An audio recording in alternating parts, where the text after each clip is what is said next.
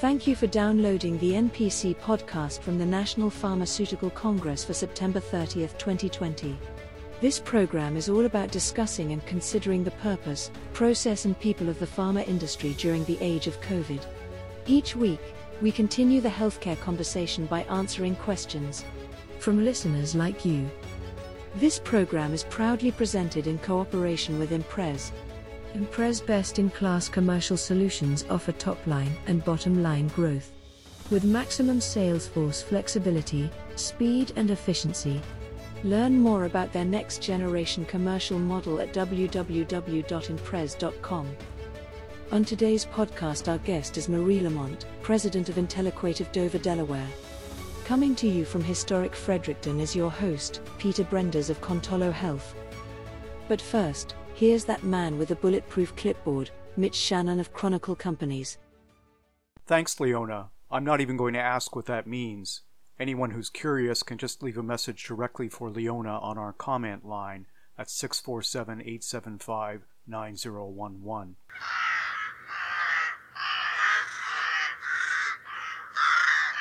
As everyone in the life sciences knows, a flock of crows is not a formation of birds, and it isn't your dad's favorite band. CRO is a contract research organization. Our guest this week, Marie Lamont, runs Intelliquate, which offers an interesting twist on the CRO formula. Her company provides technology, insights, and services for optimizing clinical trials and pharma research. Sounds like that's exactly where data collides with traditional methods. COVID has put unprecedented pressure on researchers to create drugs at warp speed, to use the Washington terminology. Can tech speed up R&D? Here's Marie in conversation with Peter. Welcome to the NPC podcast. I'm Peter Brenders, your host. In our continuing look at the impact of COVID-19 on the purpose, process, and people of pharma, this episode dives deeper into the pharma process for clinical research. Joining me today from the U.S. is seasoned pharma executive Marie Lamont, President of Intelliquate. Welcome, Marie. Thank you for having me, Peter. It's a pleasure to be here. Marie, before we get started, I've known you for years and your work in pharma, especially in helping get treatments to patients. But now you're at Intelliquate. Maybe you could take a moment and give us some insights on your new company. Sure. Well, I'll try and make it super simple. At our core, what we do is match patients to clinical trials. In my mind, we bring choices to patients and physicians. So if you're a cancer patient, your doc is probably bringing you one of three choices. They're giving you an approved therapeutic, but if it's not working, they may go off-label and give you an off-label therapeutic, or you have a choice of participating in a clinical trial. And so our goal is to actually give more choices to treating oncologists and patients for cancer clinical trials. If I were to give you a stat, only 3 to 5% of cancer patients participate in clinical trials.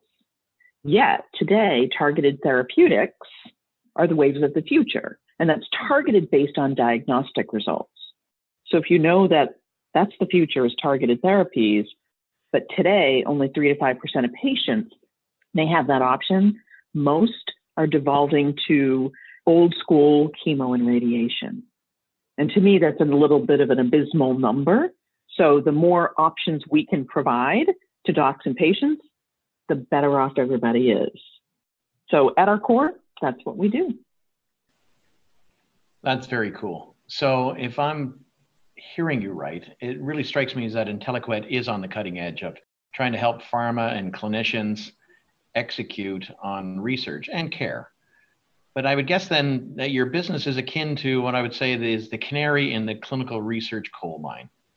You guys are seeing the direct impact of COVID-19 and what it's having and it has had on clinical research. So let's start with that obvious question then. What impact has COVID-19 had on studies? So maybe I should talk about the effect and effect of COVID. So the effect is that patients aren't going into cancer centers unless they are acute patients. Most cancer centers have been trying to avoid having what I would call the most immune compromised patients come in. You don't want to bring patients in unless you have to. But what that also means is that for clinical trials, patients aren't coming in. They're not coming in for diagnosis. They're not coming in for visits. For biopharma, that means there aren't patients to potentially be cleared for trials. So early on, biopharma started stopping, delaying, or holding the start of new trials. And what that meant is the options started to go away. But I don't know how familiar you are, but there was also a clinical supply challenge due to COVID. And so what we saw globally is frequently clinical supply was not deemed as critical. And so some of those workers were unable to get to work, and just the clinical supply at the time wasn't able to get to centers. And then you multiply that by the fact that patients weren't coming into centers and they weren't getting the clinical drug. So it's a really interesting dynamic that happened. I want to say about 65 to 80 biopharmas paused trials or stopped new trials. And we saw the effect of that in patients. So that's sort of the biopharma space. But when you think about cancer centers, there's an impact there. They have less patients who are coming in general. They're routing their staff to acute patients. There's a couple of broad-based cancer associations that applied algorithms to prioritize the patients that they were going to see and those that they should hold off. And that's fairly public knowledge. There was a number of articles that talked about some of those algorithms, but there's a downstream effect, and that is it means patients aren't getting diagnostics. So if you have cancer and you want targeted therapeutics, biopsies, blood draws, NGS, or molecular results aren't being provided because the diagnostics aren't happening. And there's a number of studies and results that people have shown from data. I want to say IQVIA did a publication in May or June that showed those numbers down. In our data cancer research consortium results, we see diagnoses are down, but that also means treatments are down. So it's this downstream role effect. If patients aren't coming in, what's happening with their cancer journey? And cancer is one of those disease areas you can't really put on pause. It moves ahead without our intervention.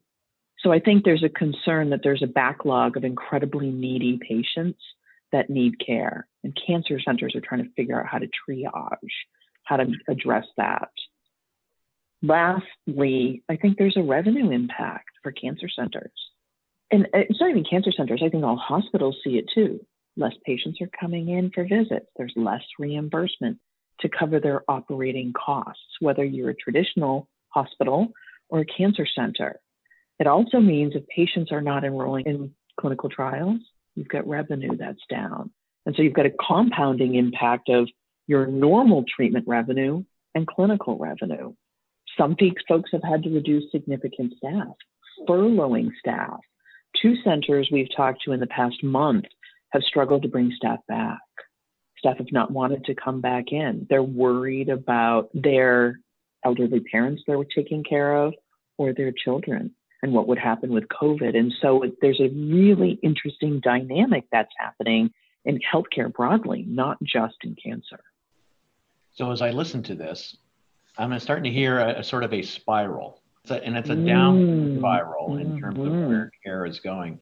But are you seeing as much as the pharmas and the companies have paused the trials, or the centers have paused them as well, are there any signals to saying that it's opening up or they're finding new ways? I'll say there's a couple of things. We're seeing some trials opening back up, and we're seeing pharma take new ways. So there's a couple of ways, pathways, those new alternatives come to the table. Oral therapeutics happen to be seeing an upsurge, especially in the cancer space, because patients aren't going in to infusion centers to get infused therapeutics. And so all of a sudden you're seeing orals go up from a treatment perspective because those can be delivered to patients at home without them having to come into a cancer center. So you're seeing an odd movement in the type, if you will, method of administration for particular treatments. And so some of those companies who have the orals are seeing an uptick. I think we're also seeing higher utilization of radiation and chemotherapy. So those are sort of the traditional. I believe that one of the things we're seeing is a movement towards telehealth. And we are also seeing a movement towards evaluating comparators. Instead of doing a live arm as a comparator, there's this movement towards retrospective studies and synthetic cohorts. Your numerical comparator arm instead of a head-to-head patient comparator arm. So along with telehealth involved in trials as well as regular patient care, I think there's this movement towards the use of data to help support your filings versus an actual head-to-head. So maybe we could dive into the telehealth evolution that's there, or virtual engagement. Often I can understand that clinicians and trial centers will need to take vitals and maybe draw blood and do other things that require in-person. So how is telehealth helping? Is it a hybrid model? And what pearls and pitfalls are we seeing in that approach? Well, if you think that sites want to take care of their patients, right? The safety is more important than anything else. There is this increasing attention to the virtual world and the telehealth. Companies that couldn't get reimbursement previously for telehealth visits are finding that that has turned, and now reimbursement and telehealth is being encouraged, or a hybrid, a visiting nurse coming in and doing the components a patient can't do for themselves as that hybrid model is happening. The challenge still comes down to the diagnosis. If you think that diagnostics still need to occur, no one has come up with how do we solve that in the telehealth world. But I think if treating physicians want to see patients face to face, and the framework to help that happen virtually as much as possible, you're protecting that patient against risk for as long as possible. The real question we all need to ask ourselves is, will government and or payers be continuing to allow for that virtual or hybrid telehealth model once the pandemic settles out? You know, I think from a cost perspective, telehealth saves a ton of money, but it hasn't been standard of care. Are we seeing this evolve that standard of care, or are folks going to try and revert back? And what are the risks of reverting back? That's, I think, maybe what worries me a little. So what are you hearing from sort of trial sponsors and participants? Do they have a preference for the new model? I mean, certainly there's a pent-up demand, as you suggested, but I'm just trying to think about in terms of approach, what preferences are emerging? I think sponsors themselves have had to reprioritize their pipelines in general, both from a commercial and a trial perspective. They've had to figure out which trials they want to back off or restart. And some have been really on top of the modification to a virtual or hybrid model. Some have had significant conversations with FDA about taking into account patient-reported outcomes as a higher ratio than just your traditional trial data point. And so I think we have an interesting degree of flexibility happening in biopharma right now. The question is, who's going to take the lead? Who will come out ahead really supporting and pushing that hybrid virtual model forward? You got to wonder that the trial sponsors would be pushing sort of the model forward. You got to figure also the patient care, the patients, the participants themselves would be asking, if there is the pause, as you say, and that these trials have slowed down or stopped, and new care options are not happening, you got to figure there's going to be a pent-up demand for that. Care doesn't like to be stagnant. I believe there is a pent-up demand, and it will continue to kind of push up. The downside is the over-reliance on pushing people into radiation and chemotherapy, which are fairly well known as toxic. And so there's been a pushback in that direction when you can't get the targeted therapeutic diagnostic results. And so there's this interesting balance of pent-up demand but also a push of certain patients over to what many of us would call older school treatment. Even though it's standard of care, it's not targeted. And so there's some risks from a disease recurrence perspective.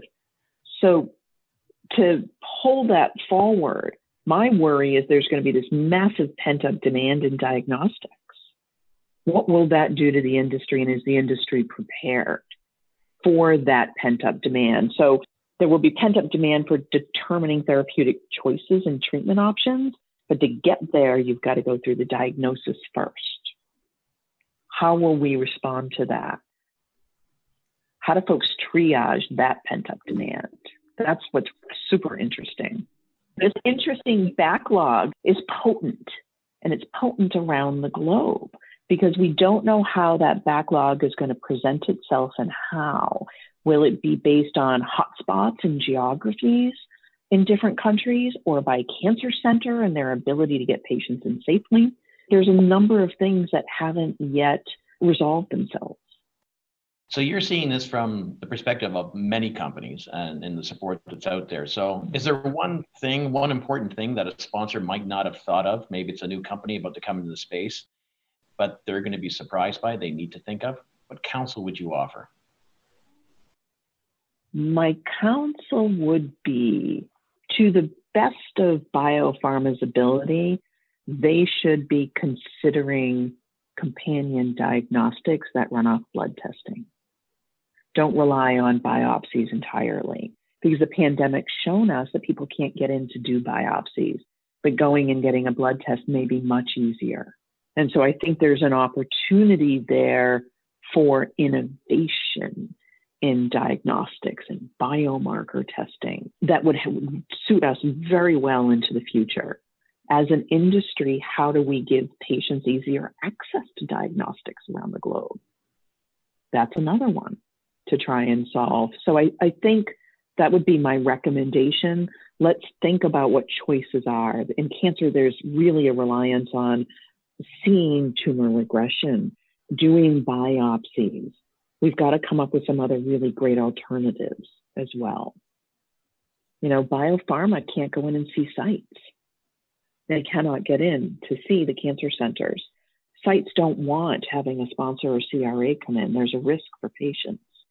And it penalizes the sites with sponsors if sponsors aren't careful.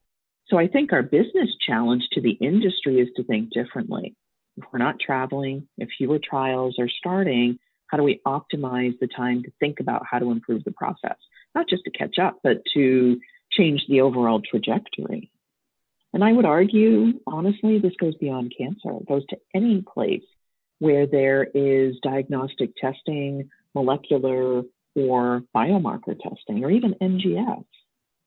It's an opportunity I think the industry can seize to change the system.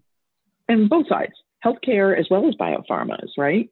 So how do we do a better job of giving patients options, choices, diagnostics, and treatment? The virtual world of Teams, Zoom, FaceTime has been adopted more rapidly by healthcare institutions than ever before between their own staff. If virtual visits were something that was coming for patients, this particular pandemic has forced healthcare institutions to accept communicating with their own people virtually, more so than they ever used to. But I would also say sponsors and biopharma as well. So the silver lining in COVID we see in the research world, as much as there have been stops and declining in terms of trials, we've seen an improvement in connectivity across internally and externally among those involved in clinical research. And much more reliance on a visual than just a phone call. You've been listening to seasoned pharma executive Marie Lamont, president of Inteliquet. Thank you for listening. Thanks to Marie and to Peter. Is it just me, or is Peter starting to pick up a New Brunswick accent? Peter, it's time to come home. One of the comments you hear about the pharma business post-COVID is that we'll be split into two groups: those who are fluent in understanding data and knowing how it's applied, and those who aren't. Marie's obviously part of the first group. And if you're listening to the NPC podcast, most likely you are too.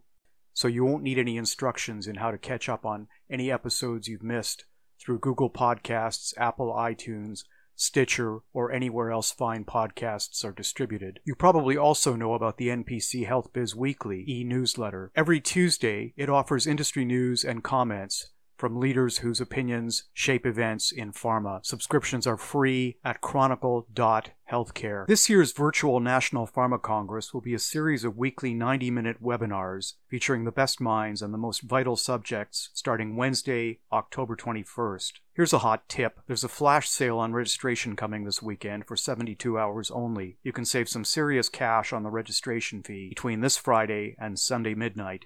Check it out at pharmacongress.info. We want your questions and comments. Send them by email to health@chronicle.org or call our comment line. Leona is standing by to take your name, a callback number, and the question you'd like to ask. Call 647-875-9011. The NPC podcast was presented in cooperation with Imprez, Canada's next generation commercial partner.